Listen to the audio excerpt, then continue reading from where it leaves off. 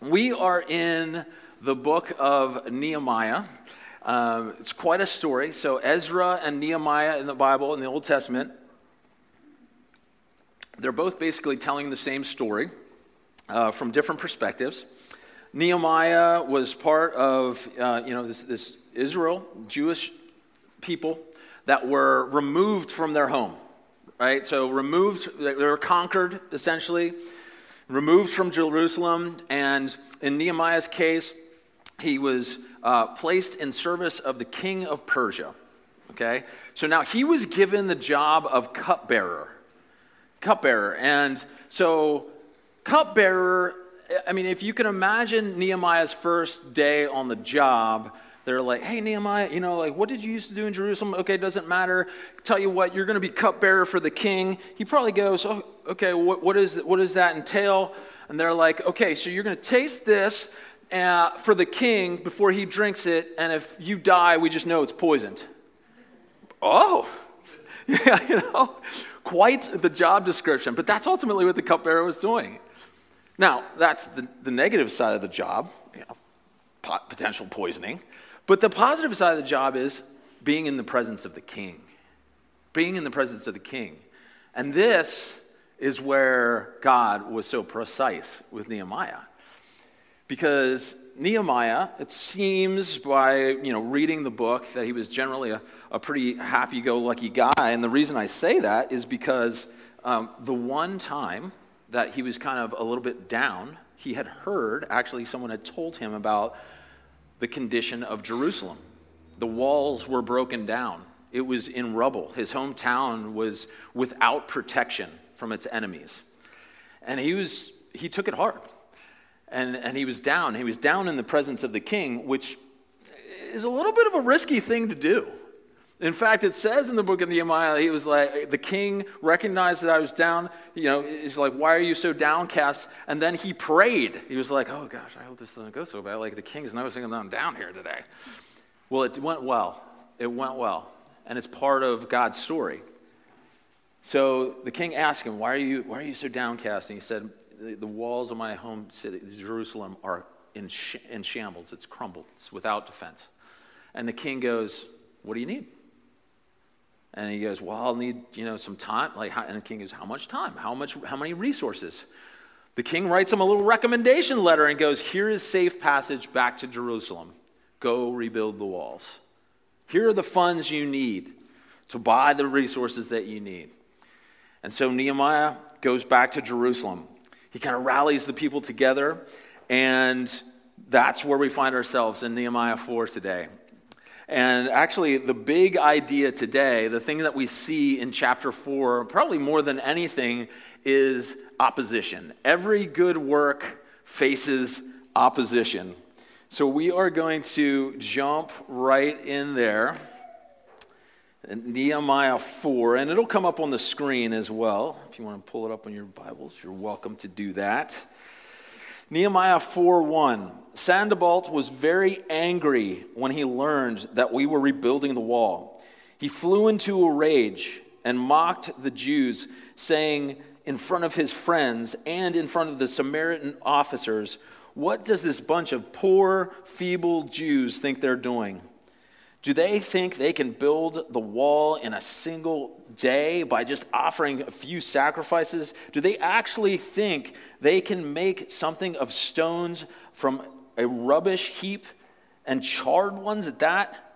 Tobiah piles on here. Here comes Tobiah. Tobiah the Ammonite, who was standing beside him, remarked, that stone wall would collapse even if a fox walked on top of it. What an insult. Jeez. But here's the kicker right here. What does Nehemiah do? He prays. Then I prayed, hear us, O God, for we are being mocked. May their scoffing fall back on their own heads, and may they themselves become captives in a foreign land.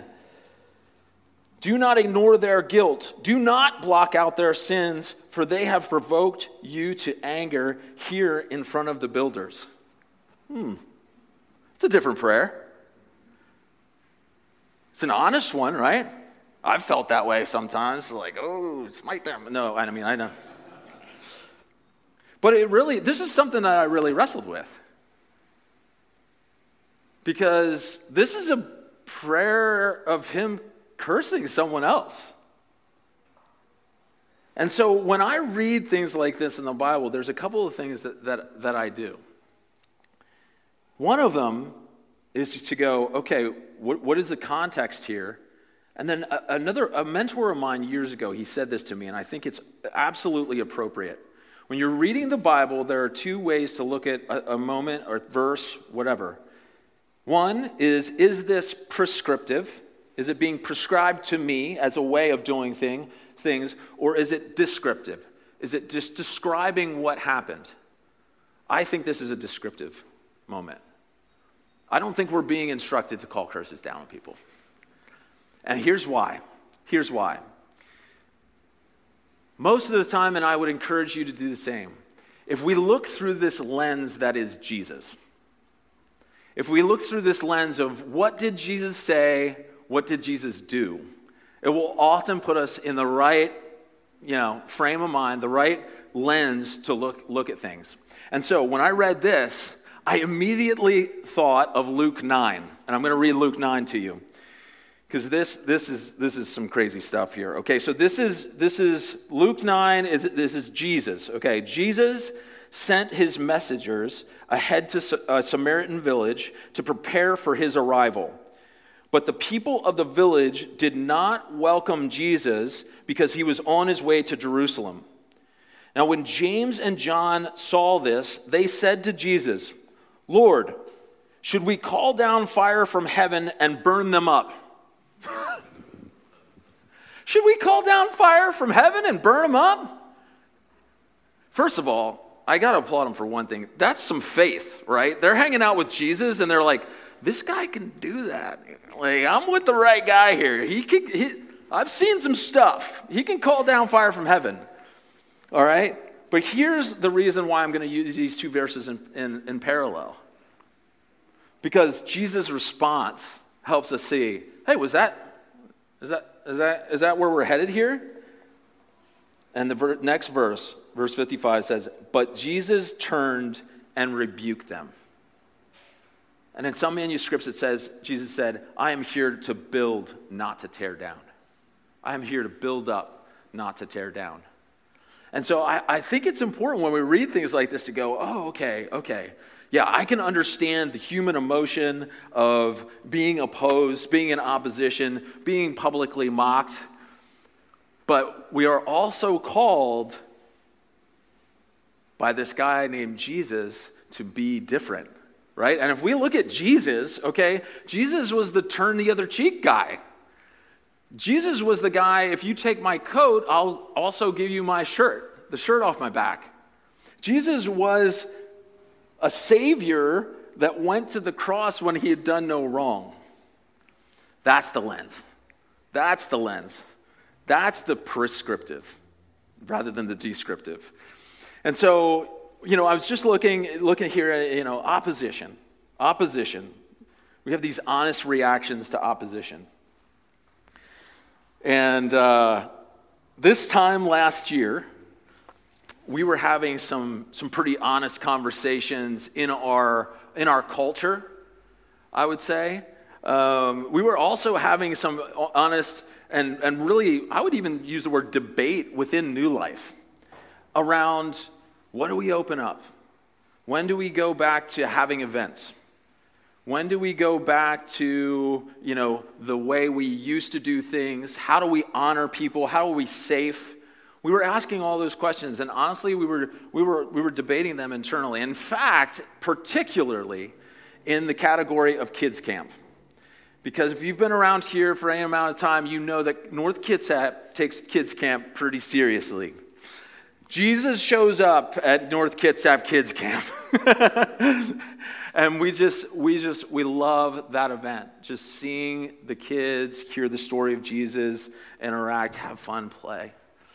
And so we were really in the middle of this debate, and there were a lot of good points on both sides, whether we should have it, should we restrict the size, all of these things. Now look, I'm not on staff anymore, so I'm going to just pull the curtain back on that. I'm going to give you the reel of exactly how this conversation happened.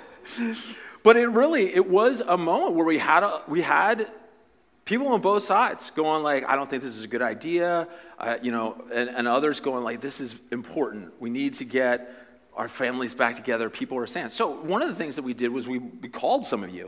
We said, hey, would this be a good idea? What if we put these guidelines in place, and all of that. So the other opposition that we were facing was, kids camp over the last couple years before COVID was held at the high school. Well, we called the high school, and they're like, oh, we're not ready. We're not ready to have this event at the high school.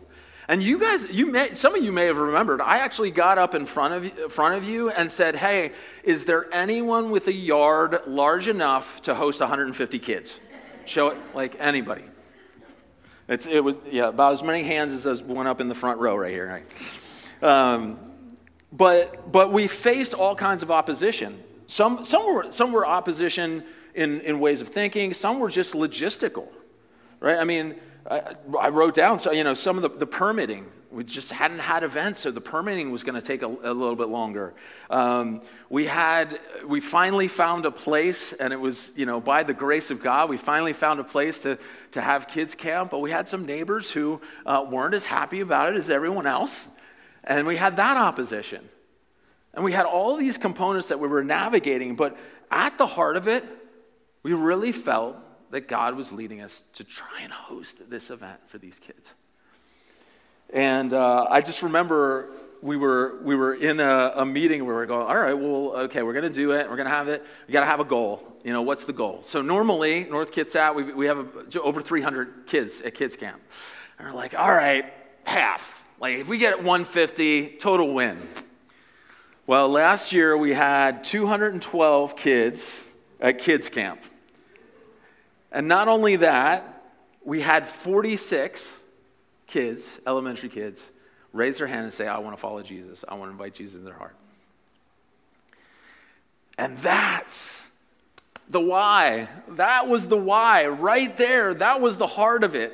That's why when we met that opposition, and when you see opposition, when you feel like God is behind something, when you feel like, I think God placed me right here in this time, in this moment, in this profession, with this boss, that you can take heart. He's a precise God.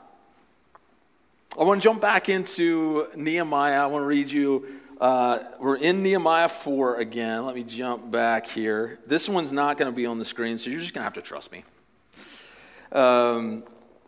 Nehemiah 4, 10 through 14. So it says, then the people of Judah began to complain. The workers are getting tired. There's so much rubble to be moved. We'll never be able to build the wall by ourselves. Meanwhile, our enemies were saying, before they know what's happening, we'll swoop down on them and kill them and end their work. The Jews who lived near the enemy came to us and told us again and again, they will come from all directions. They'll attack you. So I placed armed guards behind the lowest parts of the wall and in the exposed areas. I stationed the people to stand guard by families, armed with swords, spears, and bows. Then, as I looked over the situation, I called together all the nobles and the rest of the people, and I said to them, don't be afraid of the enemy. Remember the Lord who is great and glorious, and fight for your brothers, your sons, your daughters, your wives, and your homes. That's in there. That's from Braveheart, right? Like you see the parallel, right? That's the Braveheart moment of Nehemiah. But the thing that I love most about that verse is remember who God is. He's the same as he was 2,000 years ago, 200 years ago, today, and 200 years into the future. One of the things that Monica and I do, we've started over the years, we've probably done this, almost since we're married. Which is 16 years. I know. One of the things that we do is we've learned to write. We've got a journal, and we write things down when we see a prayer answered or just God show up in some tangible way.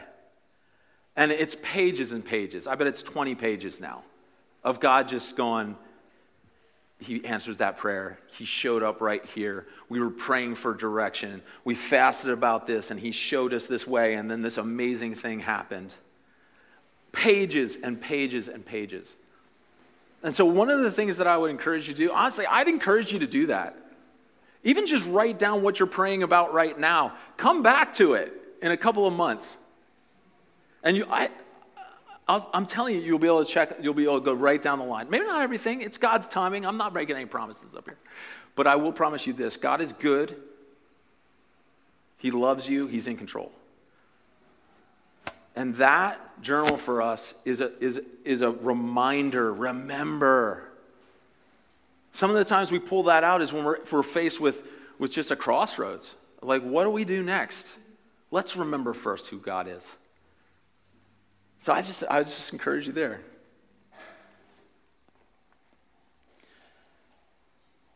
So I just invite the band back up. I don't see Peter in he's one step ahead of me. He always is. He's on his way. I'm going to wrap up with this. I think one of the response questions, I'm not on the regular rotation. So at New Life, they give you notes. They're like, here are the notes, and I'm kind of like, thank you, and then I do my thing up here. But one of the response question for today, I thought it was good, and it is this. It is, what opposition are you facing? And as I thought about that and I prayed about it, I felt like I had to add something to it. It's not just what opposition are you facing. It's who are you facing it with? Who is your with? Because we see in Nehemiah, he's calling everybody. He's like, everybody needs to come back to the city. There's builders over here. I need a person with a spear at their back. I mean, it was a truly who's got your back moment. All throughout the city. They're rebuilding the wall around the entire city. Family next to family, next to family, next to family. And there was never such a clear moment of with. I know this, God's made us as two things. One, he's made us as worshipers. We will worship something. For your sake, I pray that it's Jesus. The second one is this. He's created us to need one another. As hard as it is sometimes, he has created us to need one another. Who is your with? When you call in reinforcements like he did, who are your armed guards? We are made to do life together.